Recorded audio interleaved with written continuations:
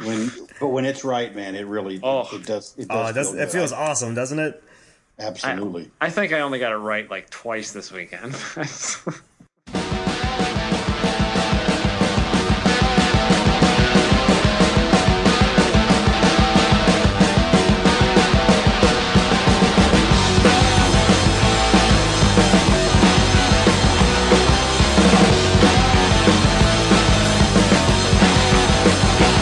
All right, well, we are recording. This is Slip Angle Show. What is this, number 12, Austin? Yeah, it's number 12. Yeah, we have, we're trying a new form of recording via the internet. It might not sound the best, but it gets us the famed Koni representative Lee Grimes on the blower for a few minutes here. Yeah, Lee is in Kentucky, Cincinnati area. I'm in Chicago. Austin's in Atlanta. So we're trying something. It might not be the final way we do this interview thing, but The joys of modern technology. oh yeah, we got compression and internet delays and multiple things recording things, and yeah, we're flailing in our mediocrity. But we've got Lee on the line here. Hi, Lee. How are you? Hey guys. I haven't seen you in approximately 3 days, Lee. That's not too bad. Oh, Had a fun week in Mid Ohio. Yeah, it was, man. It was a good time. My car ran much better thanks to Adam's pay. We ended the weekend side by side, crossing the start finish line. I think Pretty much. I had to chase you pretty hard too. It was Well, the same race, just different races, though, right? Yeah, we were in a different class. Lee's got a F production CRX, a wide body second gen CRX with a high compression D series, and I've got my STL CRX with a high compression D15. And we were I think our best laps were within like 0.2 seconds of each other, actually. So, You were faster. no, I think you beat me finally. Oh, I think you got me by 0.2. cool. Lee just built a brand new motor and put it in Friday or Thursday, and the tune was not adequate. So Sam Myers and I and Lee's one. So many people that put a new motor in don't have a wideband O2 sensor to tune it, and they don't have any knowledge. At least Lee had a wideband O2. And so we were able to do some tuning at the track. He did one lap qualifying, and it was super lean.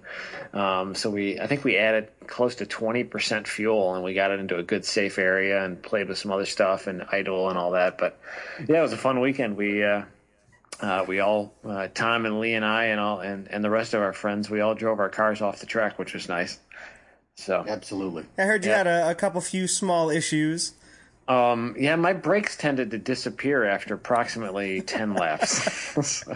and I couldn't figure it out. I bled everything. I changed the pads. The pads and rotors were all brand new at the beginning of the weekend, and I changed them on Sunday too.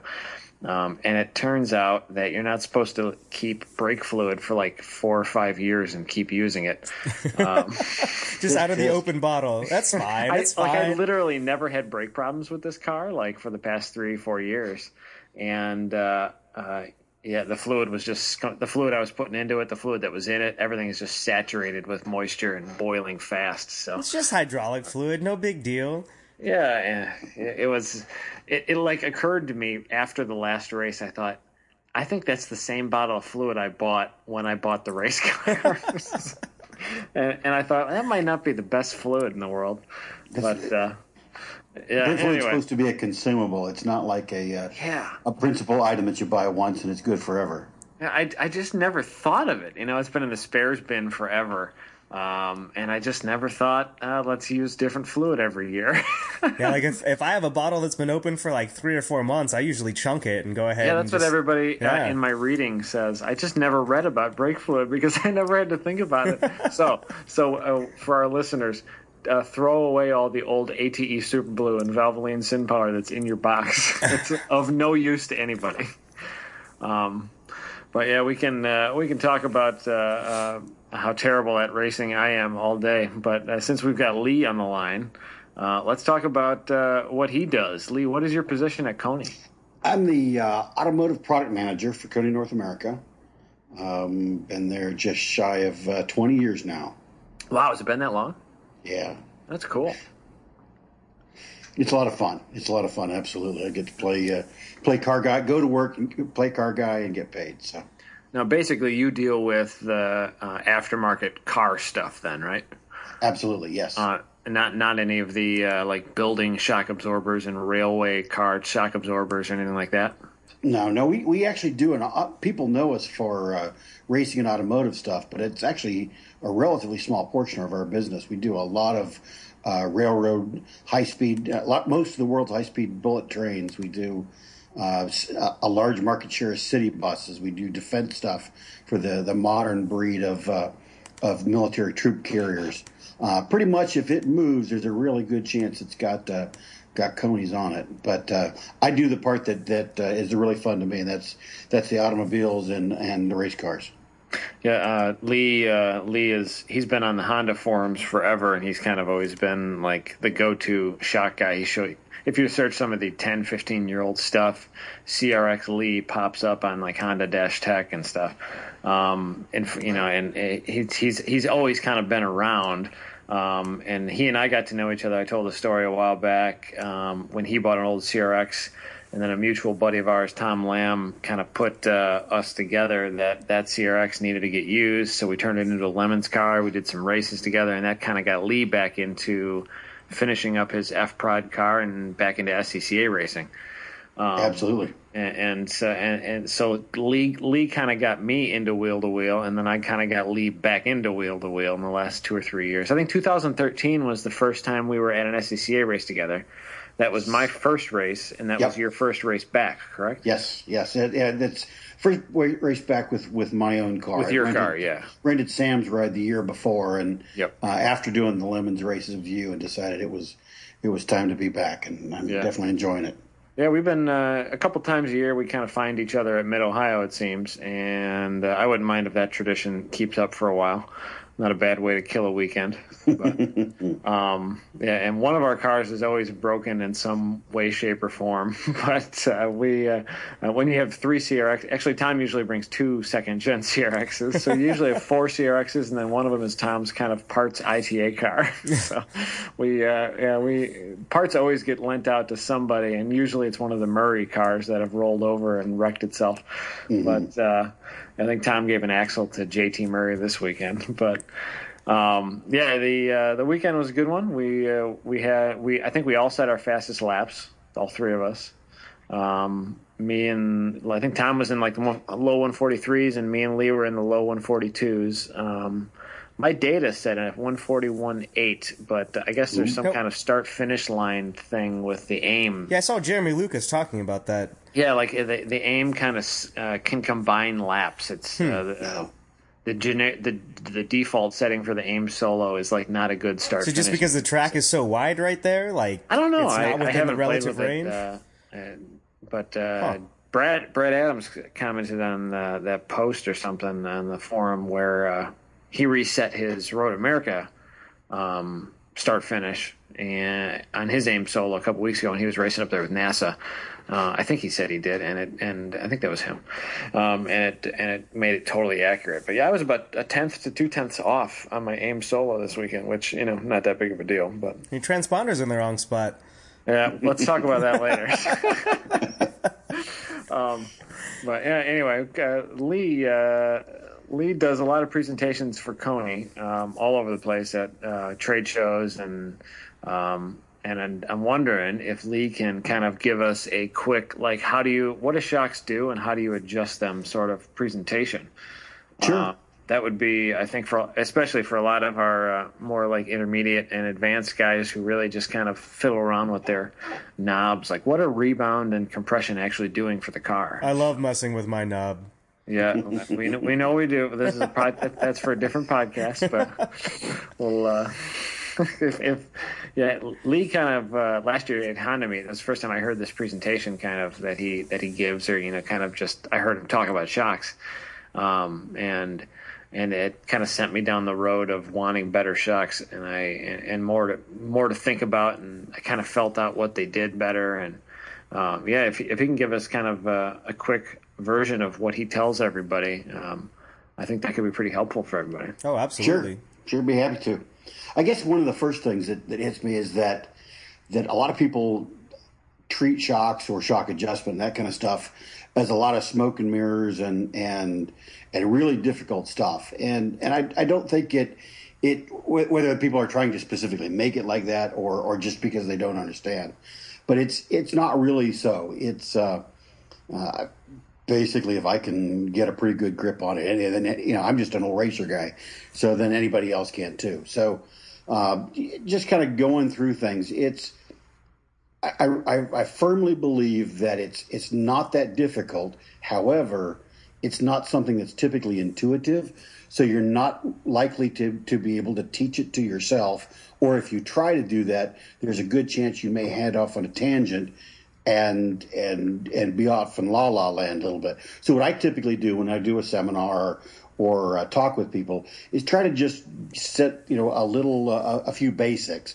I explain what's basically happening, what's important, what that kind of thing, and then you've got something to build upon with a good grounding. Then you can kind of add things in, things you're feeling in your own car. If it makes sense, try some more of it. If it doesn't make sense, it doesn't mean that it's wrong. Just kind of file that away in the old gray matter there, and maybe in the future something else will come along and it'll pop back up and it works for you. So I'm a firm believer in kind of keeping a little bit of a model in your mind, and then just make it all kind of fit together. And it works relatively well. It's not that difficult. It's just most people going into it don't have the specifics. One of the first things is basically understanding rebound and compression. What does what affects what, that kind of thing. Just going along based on the intuitive thing. An awful lot of people think this is now again. What we'll be discussing is kind of mostly about cars like you and I are going to be typically running. We're not talking about high aero purpose built cars. We're typically talking about like street a street drive, production based kind of cars. stuff like that. Exactly. Yeah, like something you could drive to the track. Yeah. Exactly. When you're, things you're going to take to autocross, track day, that kind of stuff. Probably not high aero. Maybe you've got suspension mods, that kind of stuff, left and right hand turns, that kind of stuff. But in general, rebound is going to be the one that does the majority of your work. A lot of people think, I've got to have a lot of compression, so I don't want the car to roll over or to roll too much. Body roll too much in the corners. But if you think about it, when you go into when you're going down the straightaway, and then you go into the corner and the car, the load side of the car compresses a bit. It's not that because the car is heavier in the corner than it was on the straightaway. It's just transitioning its weight from the inside to the outside. So probably key number one is for a car like what we're talking about, really the rebound damping is going to be the one that's going to do the majority of the work for you. I mean, as a general rule of thumb, 95% of the work is going to be done by the rebound. Compression does less. If you have a high aero car, if you have an uber grip car, like a Indy car, something like that, that doesn't have that much mass and sprung weight, but it has amazingly sticky tires and that kind of thing.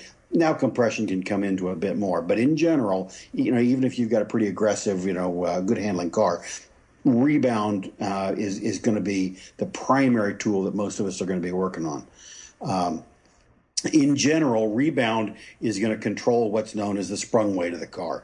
Everything above the suspension, the engine, the body. When you go into a corner, when the car begins to lean and begins to transition its weight, that's what the rebound's controlling, the sprung weight, transitional weight. On the other side, compression, that controls what's known as the unsprung weight, basically wheel, tire, brakes, and that kind of thing.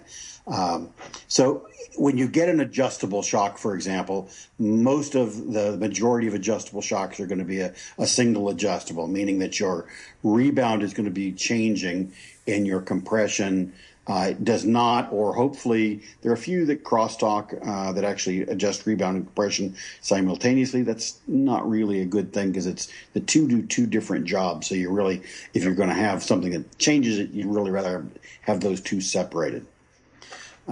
But so pretty much rebound is going to be your primary tool. Now rebound basically is controlling the stretching out of the shock, and compression is kind of controlling, how fast the piston can go back down in. Right, exactly. Rebound is the extension rate of the shock. Compression or bump. Some people use the term jounce as well. That's as the shock compresses. So as I mentioned, when you go in, you come down the straightaway, you go into the corner, and the car begins to transition. It's not like it's getting heavier on the outside necessarily. It's because the inside shock is extending and transferring the weight from the inside to the outside. Yeah, you're trying to keep that inside shock from extending super fast, right? With more rebound. Right. Yeah. I mean, you're not going to be able to stop physics. There is going to be some weight transfer, but if you can help control that rate, not let it go too fast or not let it go too slow, if you can control that weight, then you can help with the balance of the car. Yeah.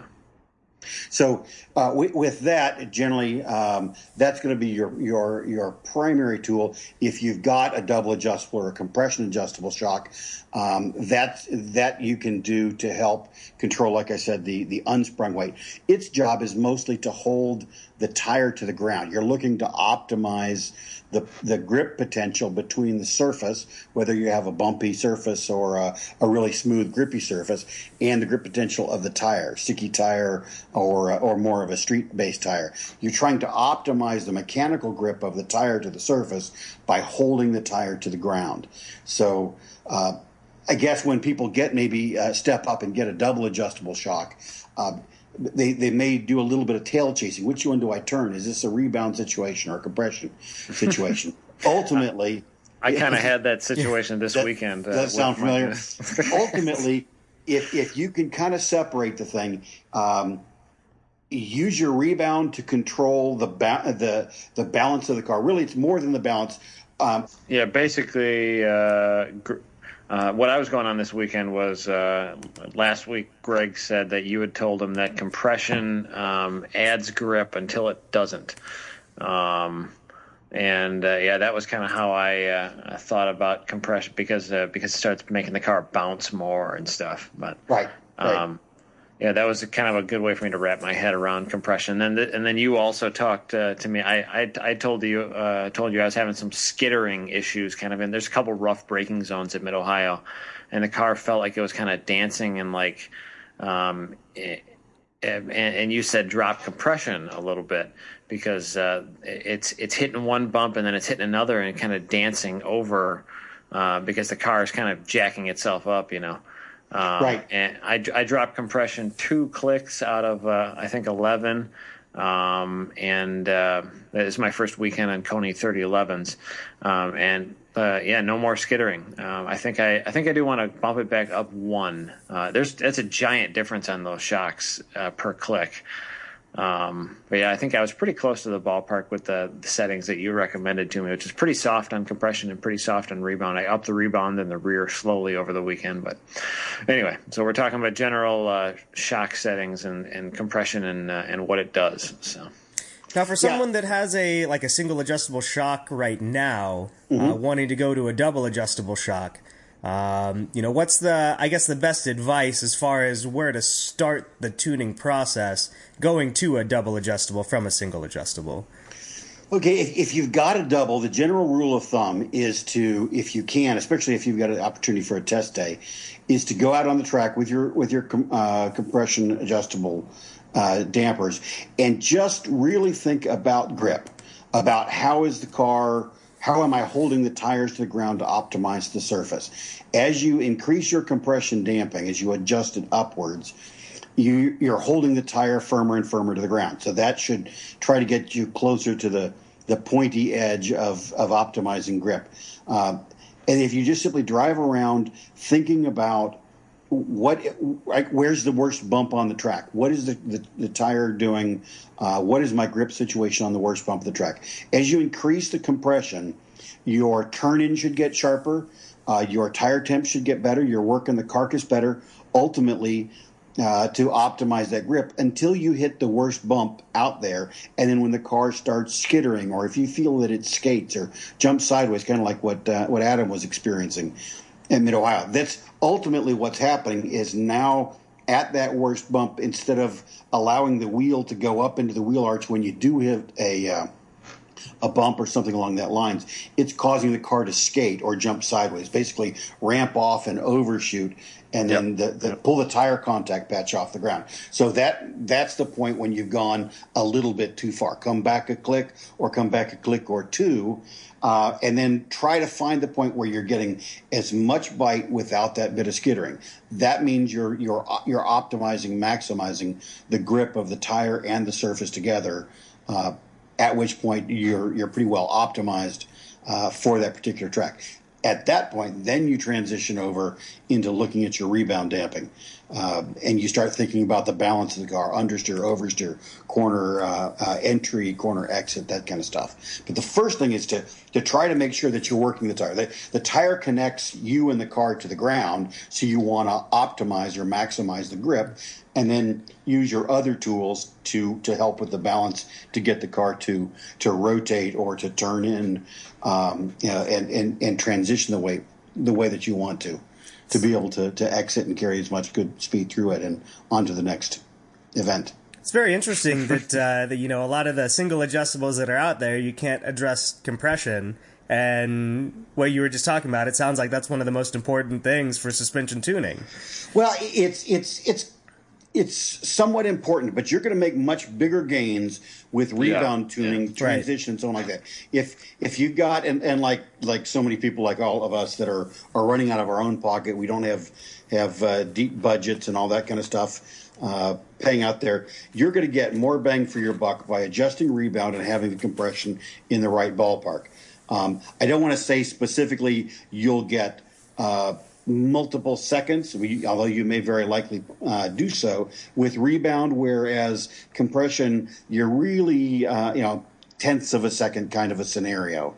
It's a fine-tuned kind of situation where you're trying to optimize the grip that you got without overstepping that point, but really the balance of the car is really going to have a greater and the rebound, the transitional body motion control, that's really where the greatest gains are going to be had.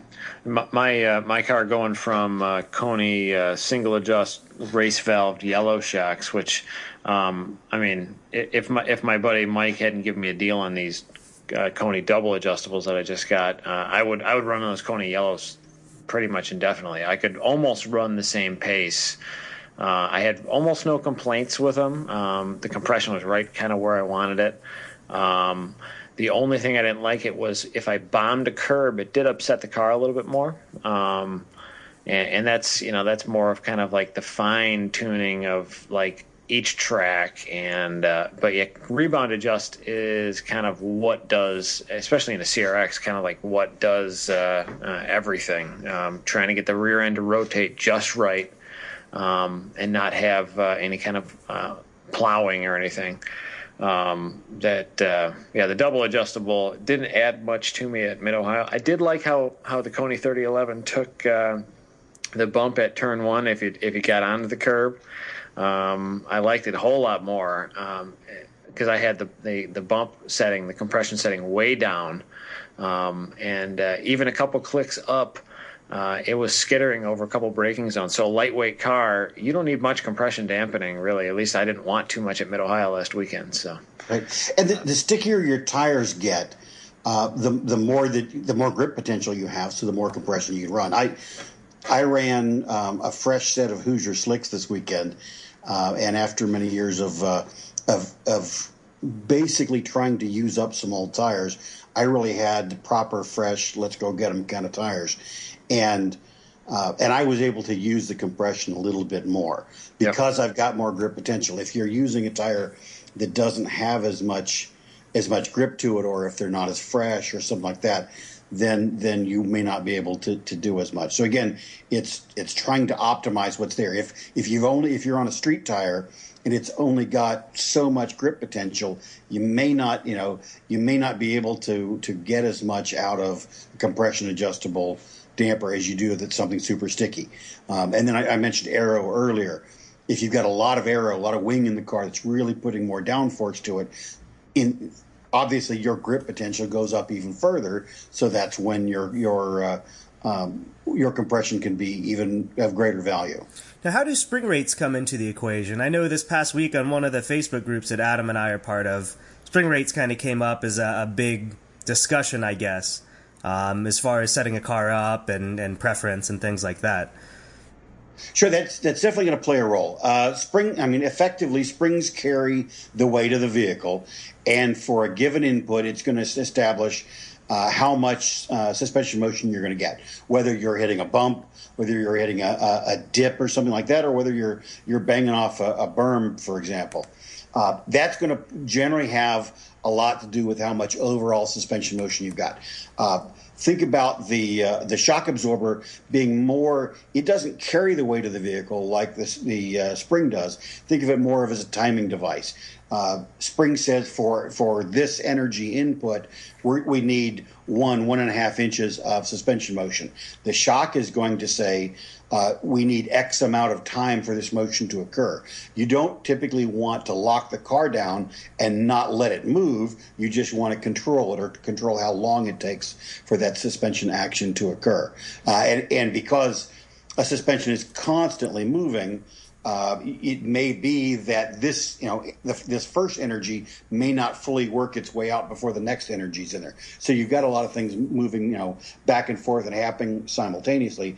But the shock itself is going to smooth that out and help with the grip optimization and the balance and transition of the vehicle, whether it's, again, understeer, oversteer, that kind of stuff. And you can also play a lot of role in what the car is doing where in the corner as well by playing with that. So the spring rate is definitely going to have a role. As you increase your spring rate, you need more, which carries the transitional or the sprung weight. You need more rebound damping force to control that motion. Now it's a nonlinear relationship. So if you double the spring rate, you may only need to increase your rebound damping by 20-25% or something like that. So it doesn't mean, if you quadruple spring rate, you got to quadruple your damping force. That's not exactly the case. But you do need more force to control that. And that way, ultimately, when you hit an energy, I think we've all probably at some point driven a car with really bad shocks. Maybe it was when you were a teenager or something like that. And you hit a bump and the car just oscillates, just sets up a big wave, and you get multiple waves. It may take 2 or 3 or 4 oscillations for the car to settle back down. That's the car just screaming, begging for more rebound damping. I mean, ideally, you generally want one good, clean oscillation wave. Down, up, level out. If the car is continuing to oscillate and kind of looking like Pac-Man going wah, wah, wah, wah, then it's begging for more rebound. On the other hand, you don't want to have too much rebound, over-damp the situation, at which point the car is not able to do the complete even wave. An example, I had an old Street CRX that I was playing around with on relatively stock springs.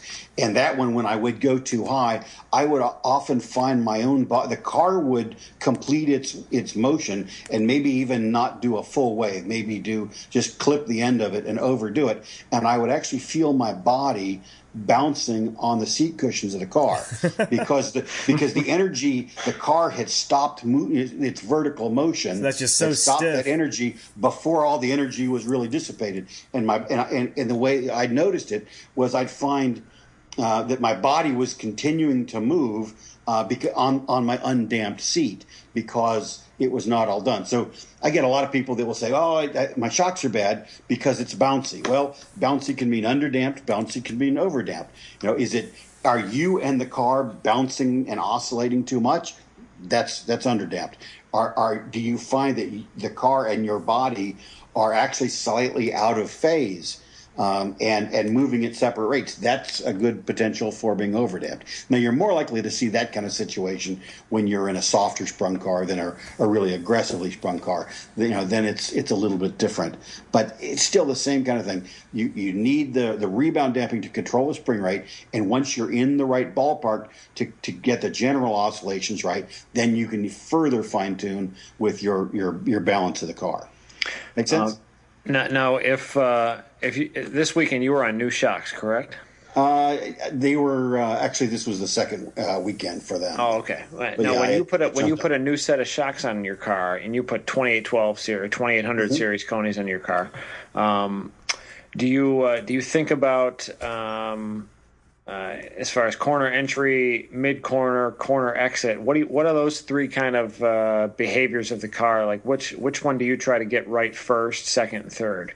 Well, as a longtime front wheel drive racer, and specifically a CRX, which means, or a Honda, which means very little torque, very little power, and you got to keep your foot mashed. So the more that we can do in our little low power, low torque cars to get the speed out of it, the better a job we can do to get the chassis to help with the turning and the rotation and the lifts. So I like a lively car that moves real well. So in general, you're going to, if you want the car to turn in well, especially at corner entry, it's the rear rebound is going to be your primary tool that you're going to be working with.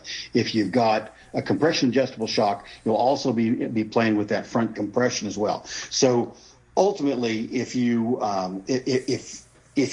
at corner entry, rear rebound, front compression, mid corner, once the car is actually transitioned into the corner, the shock is not doing as much. It's mostly along for the ride. The mid corner scenario is going to be more primarily springs and sway bars affecting your balance, and then a corner exit situation is going to be often your front rebound is going to have a lot of play with it, and depending upon whether you're front drive or rear drive, your front or rear compression can play a good sized role in that as well. So what I typically try to do is get people to understand this is what compression does. This is what rebound does. Isolate that so you understand. Is my issue in a compression issue, or is it a rebound issue? And then where in the corner? Is it corner entry? Okay, now I got to think rear rebound. Is the car understeering, not getting sharply into the corner? Okay, now I need to maybe add some more rear rebound to get the back end a little bit more lively. Or does the car feel like at the very initial turn in, it really wants to swap ends and it's getting scary on you? At that point, maybe you'd soften the rear rebound a little bit. So you use that to kind of keep some balance in the chassis. And then, the more you can do the chassis, the less steering wheel that you've got in it, the less slide you've got in the tire, the less your CV axles, CV joints in the axles are bound up. So the more you can keep your foot in the throttle and putting the power to the ground. Yeah, the driving the little CRXs, all I think about is rotation and getting the steering wheel straight-ish again. So I don't think my general understanding of how to drive a car nowadays translates to the Miata buddies. But and when you're talking about front wheel drive versus rear wheel drive, have you ever spent much time tuning rear wheel drive cars on Trackley? Yeah, a bit. Most of my time personally has been flogging around in front drive cars, but rear drive cars are definitely going to have similar adjustments, that kind of stuff. I've had some people say, "Oh, this is going to be a front drive car. It's a completely different animal." I don't know that I necessarily fully agree with it. There are a few specific rules about not lifting and so on like that, but I don't think so. I've had the opportunity to race a couple of different generations of RX-7. I've done some Corvairs and that stuff of my own cars, and then helped a number of other people. So it's still generally similar. They're just there's some nuances and some differences, but it's not. I don't feel like it's that radically different. Yeah, the only car that I've really driven rear-wheel drive on track in anger was the K Miata last year, and it was just on some basic street shocks. I think they were just regular Koni yellows and like 450, 350 Koni ground springs. control setup, I think. Yeah, it wasn't obviously optimal, but it seemed like I would do everything kind of the same. I would just kind of steer a little differently. And I felt like I was running pretty good. I think I got well into the 140s at Gingerman and on my first time in it. But that's a neat car. It seems like from what I read, the front wheel drive guys put a big rear sway bar on, and the rear wheel drive guys put a big front sway bar on. And I would imagine that's more about just getting the actual drive tires to stick better, but and rotation. But I don't know. I might be totally wrong there. But yeah, the overall driving experience seemed kind of similar. A lot of people think, oh, I drive rear wheel drive cars, I drive front wheel drive cars, I can't do the other one. It kind of seems like if you can do one, you can do the other. It's just a matter of working your way up to it. Right. Yeah. I think it's more about. I mean, obviously, it helps if your head's in the right position, but I think a good, smooth, solid driver with good lines is going to be able to drive just about anything. If you got a decent feel for balance and you can tell what the car's doing, then I don't think it really matters which end is doing the pushing or pulling that much necessarily. Yeah, there's some innuendos, but a well-rounded driver, I think, is going to be able to tune into it. It's not a cats and dogs thing, at least as far as I'm concerned. Yeah, I kind of agree there. And we get a lot of people that say, oh, I want an instructor that has the same kind of car as mine. And realistically, I don't think that matters a whole heck of a lot, especially when you're instructing a fresh beginner. But right. Yeah, usually the only commonality is that the instructor and the beginner probably don't know how to adjust their shocks all that well. But no, I have noticed that for me, going between rear-wheel drive and front-wheel drive, the biggest difference is what happens when the rear end of the car comes loose. What do you do? That's kind of the biggest difference that I've really seen. And really, if you're a decent driver, have a good feel, like Lee was talking about, and good anticipation of what's going to happen with the car, just being more tuned in. Unless you're looking at extreme horsepower in one chassis or another, it's really not a huge difference in the whole scheme of things. Yeah.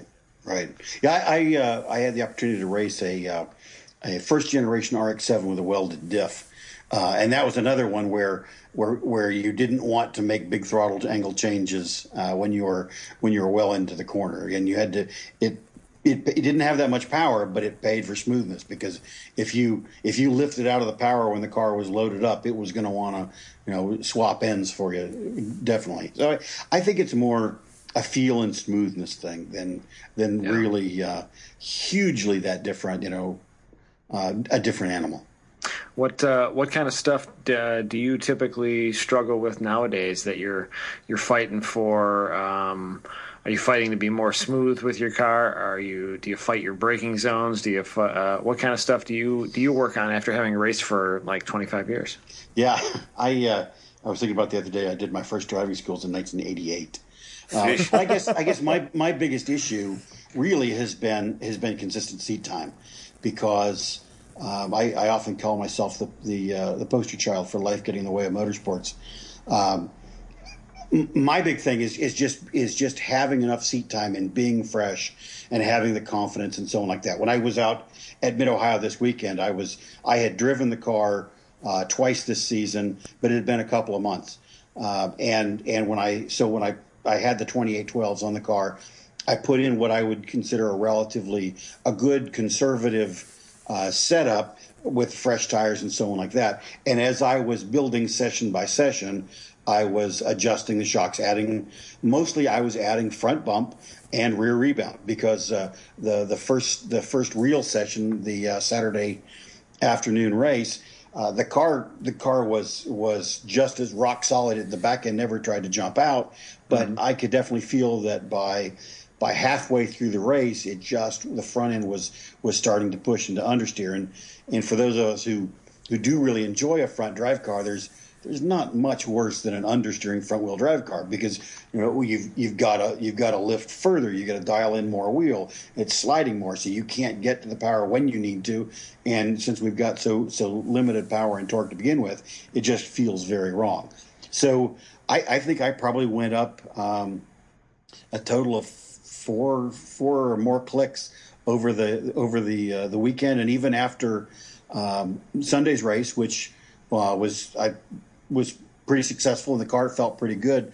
I was ready for another turn of rebound in there. So it's again, it's making you the car. I was watching my in-car footage. I never had the car get a real big zinging wow twitch that, it feels like it's going to jump up from underneath you.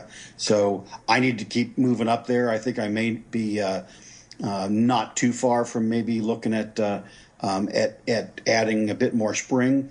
I'm definitely looking at adding more sway bar to the car. So the shock absorbers are going to be a fine-tune adjustment. If you find that you're at the top of the adjustment range or at the bottom, that's telling you that if you're either totally trying to stop the car from moving, maybe some of the other tools upstream of the car, maybe more spring rate, something like that would be helpful. Or like, for example, on compression damping, especially compression damping, some people, if you find yourself at the very top of the adjustment range, that means you're trying to, and the car's getting better and better, you're trying to hold the car up with the compression damping. So it's really saying, hey, give us some more spring rate there. Or on vice versa, if you're bailed out and the car just feels best when you're totally out of the shocks, then it's saying, hey, there's a good chance you may be oversprung here. Maybe we need to come down a little bit. So this car's been out probably 4 or 5 times in the last 2 years. So I'm definitely in the early in the development phase.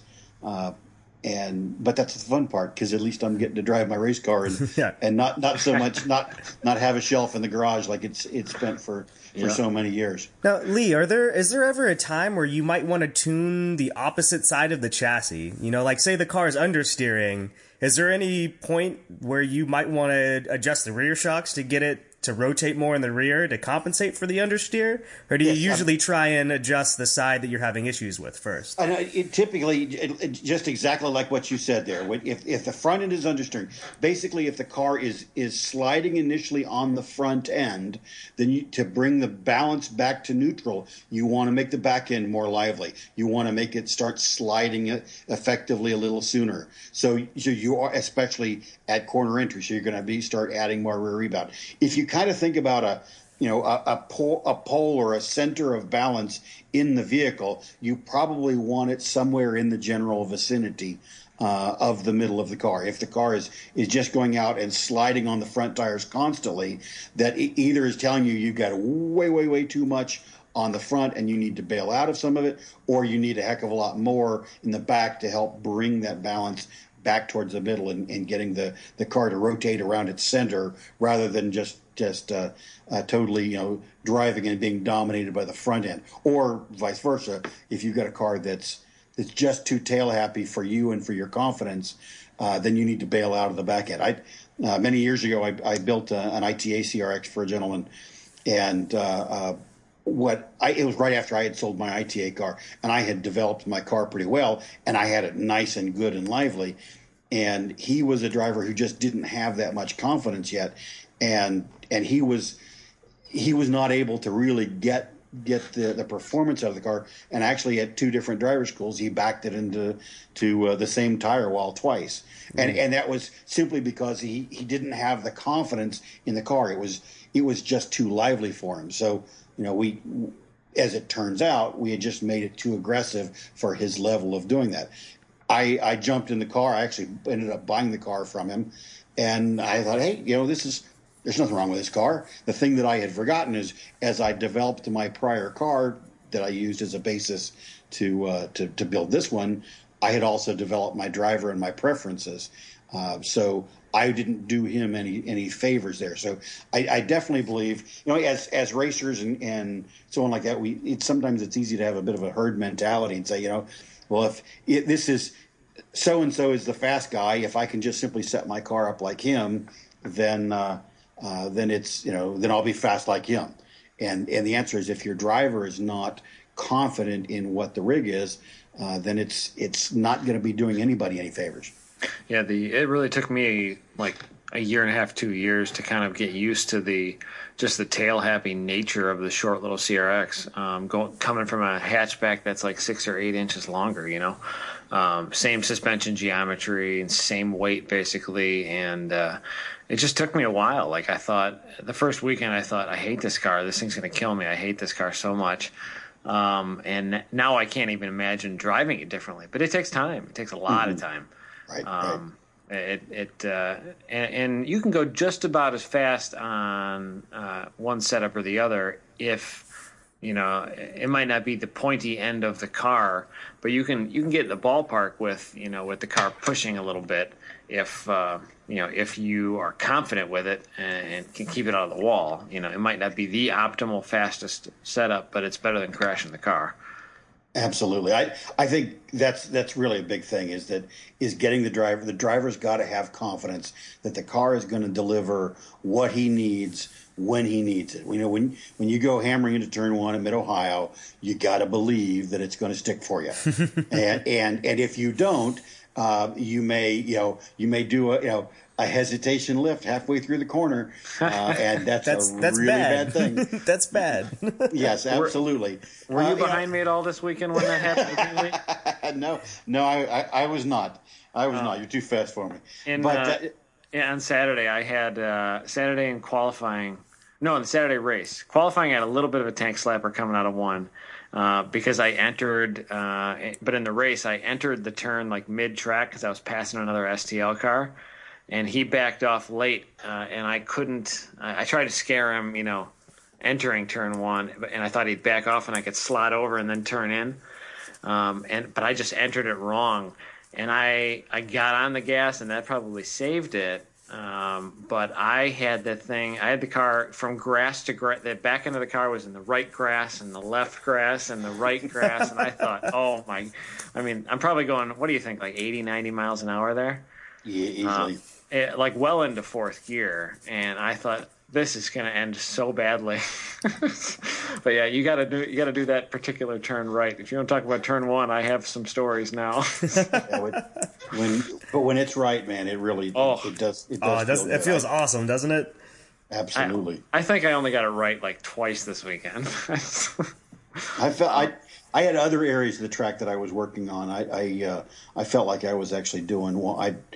The car was feeling good and balanced and never nervous, but the answer was if it was ever there, don't you ever give the least bit of a lift. Just keep your foot matted and use every bit of the track out that they'll give you, and then maybe some. Just a little bit more. Yeah.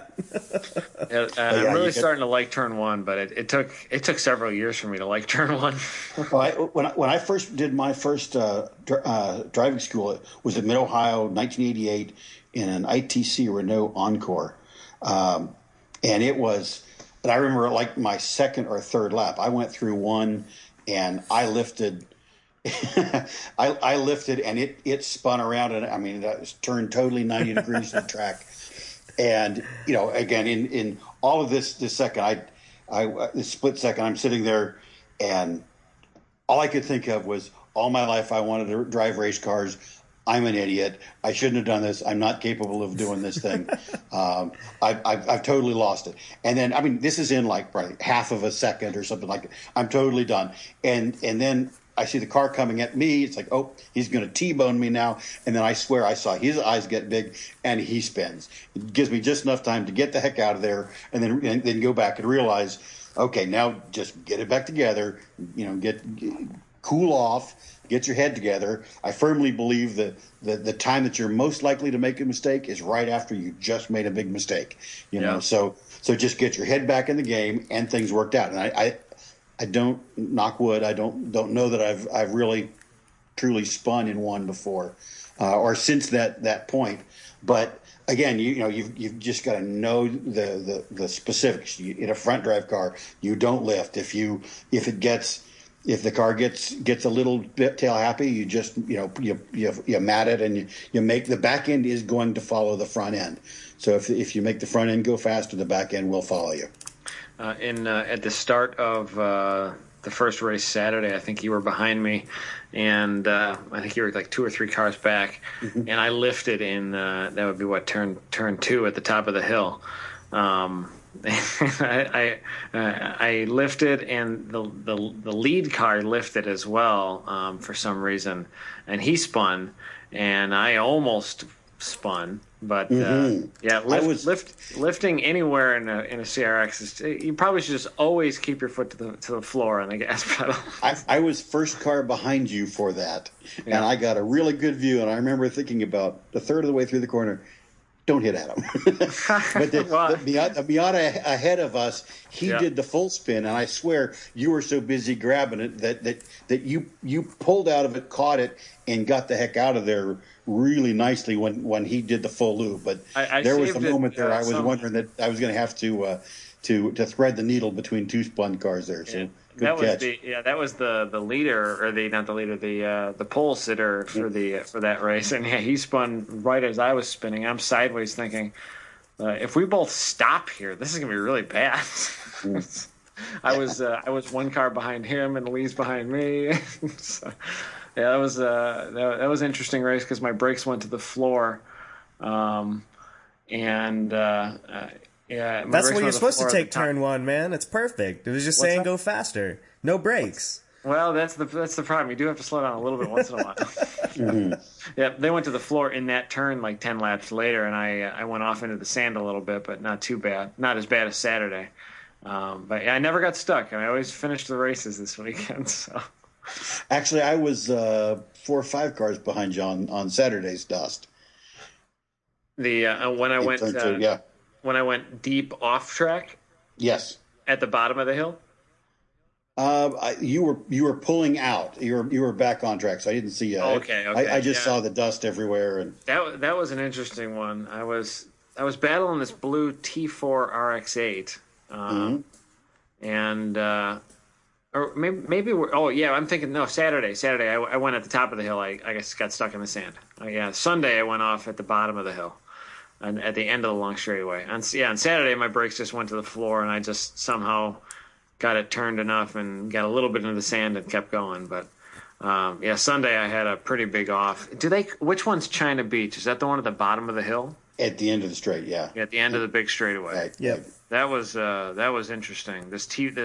I had qualified badly after my brakes went Sunday morning, and that race wasn't based on fast time. It was based on finishing position. So I went from the third fastest to like the third lastest, and because I went off deep because my brakes went out, and I just drove around for a couple laps. So I finished, probably 10th from the end, but. So I was battling with a bunch of T4 cars, and this blue RX-8 didn't seem to have a whole lot of awareness. He moved over on me in the kink in the big straightaway. I was door to door with him. He probably just glanced over and saw nothing because my car was lower and shorter than him. But he moves over towards the apex, kind of in the kink, The big straightaway mid-Ohio, I kind of shift to fifth right around where it kind of bends to the right just a little bit. And he moves over to clip that apex, so I put the car in the dirt in fifth gear. And I drove straight through it, and he went track left again to set up for the braking zone, and I got back on track. It was fine. But then I went for the brakes, and my tires were dusty, and my pedal went to the floor, just about. And the car got sideways, and I thought I was going into this guy's door. But I ended up driving through China Beach. I got it turned just enough and aimed toward Madness. I skipped over the rocks in the beach, and then I parked it at the top of the hill on the inside left of Madness. And the corner worker flagged me back out, and I kept going. It gets pretty skinny right there, doesn't it? Yeah, it was not. That is not the place to lose brakes at all. Sounds like Mr. Toad's wild ride there. I was you're well into fifth gear. I got a 4.9, but I'm like most of the way through fifth gear, and I go for the brakes, and the car instantly went sideways just a little bit, like 15 degrees. I think because I had a lot more dirt on the passenger side tires. I remember looking in the mirror as I hit the grass, and I was kicking up dirt, so it's pretty dusty there. And Bruce Bannister, another STL guy, he came up to me after that race. He was in a Miata right behind me, and he said, I couldn't believe the car kept going straight because you were kicking up so much dust. But I got on the brakes, and the car goes a little bit sideways, but the pedal was almost gone. I was almost out of fluid, and it wasn't stopping real well. And then RX-8 goes to turn in, and I'm approaching him really, really hard and fast. And so I cut the wheel. I can hardly remember it. I think this all happened in the same lap. I don't even remember it. But I wish this is like the one incident I wish I had in-car for lately. I didn't have a camera in the car. But I remember cutting back to the right and like kicking the car sideways, and it kind of just floated off to the grass, straightened out, like skipped over the beach, and I just went straight up the hill. I got it turned just enough where I didn't hit the wall, because if you go straight off, you will hit a wall eventually. But yeah, it was as lucky as they get, and it was terrifying. I never ever want to lose brakes again. I'm so done with brakes that I'm going full tilt with brakes. They're already on the way, so, and I've got fresh fluid in the garage already. That's definitely working. One of the things I was working on is now that I'm getting back to racing is trying to brake late enough, use enough of the brakes, get off them, and so on like that. I definitely feel like that's an area that I need to make improvements on. I think I made some headway over the weekend, but again, seat time is one of those things that's really gonna get you the right feel and make sure you're using enough in the right places and for a short enough time. Yeah, I feel like I was really struggling with kind of like being smooth and not overdriving the car this weekend, because it's my first weekend back to Mid-Ohio in a year, or 8 months or whatever. But I'm kind of looking forward to hopefully going to the OVR fall sprints in October. Absolutely. But I just want to get more and more seat time at Mid-Ohio, hopefully with the anticipation of running the runoffs there next year. But what a fun track, man! I just love that track, and it gave me such a smile every time to pull in and see you heading off to impound, because you made it through the race and your car was running solid, and yeah, it was a fun weekend, man. I appreciate the help with the shock tuning, and I always like seeing you drag Sam Myers with too, so we can hang out. So, yeah, it was a fun weekend, man. Absolutely. If I could spend every weekend that way, that wouldn't be a bad life. But got to go swim in the water park with my 1-year-old, and we ate too much food and drove around, and then I hung out with Lee and Tom and Sam, and it was a fun weekend. But, anyway, we want to go over anything else with shocks, or we want to deal with that next time when we have Lee on? We should probably leave some stuff for next time too. Yeah, because I'd love to have Lee back if he's willing to. I'm happy to anytime. Hang on to that microphone. We got to figure out a better way to do this. We got to get you back on for round 2. We can't have Greg and me on every week. Oh, Greg's a great guy. I could talk to Greg until the house burned down. Yeah, I appreciate you coming on, Lee. How long are we into this one for, Austin? About 58 minutes. Wow, we did a whole podcast. Yeah. So, all right, man. You got anything else you want to add, Lee? Not particularly, other than thanks for the opportunity. And again, like I said, on the shock stuff, it's not that difficult. It really isn't. It's not smoke and mirrors and magic pixie dust. It's just having the basics, starting to understand it, and getting the feel of what your car's doing, where it's doing it, and you can figure it out. And if you don't, just ask questions. It's one of the more fun parts of my job is helping people tune their cars. Awesome. How can people find Koni? What's the best place to buy or look up Koni stuff? Well, our website's www.koni-na.com. That's the North American site. If you go to Koni.com, that'll take to the European site, which is a little different flavor. Sometimes the applications are different. So if you can, try to stick with Koni-na.com. Our tech line is available at 8 to 5 Eastern Time, email or via email. Just let us know. We're happy to help anybody and everybody. Awesome. We appreciate it, man. Thanks for coming on the show, dude. Thanks, guys. And we'll talk to you soon. Austin, you want to tell everybody where they can find us and all that stuff? Yeah. If you like the show, share with a friend. You can find us at facebook.com/SlipAngleShow. It also helps a lot if you leave us some reviews and ratings on iTunes. So you can subscribe through there. You can subscribe through Stitcher. That's probably about it. Cool. That's awesome, man. We, if the audio quality is halfway decent, don't complain too much, everybody. But I'm sure Austin will do his bang up job of making it sound acceptable. I'll try to. I think it's going to turn out all right, actually. Yeah, we do need to buy some more equipment, so we're working on it. We know this isn't ideal, but we had to get Lee on and talk about IT Fest before we forgot all the memories, and I also wanted to talk about shocks a little bit, so I'm glad he could come on there. Absolutely. All right, we appreciate it, Lee. Thanks, guys. Yep. Thanks, Lee. Have a good night, guys. Take care.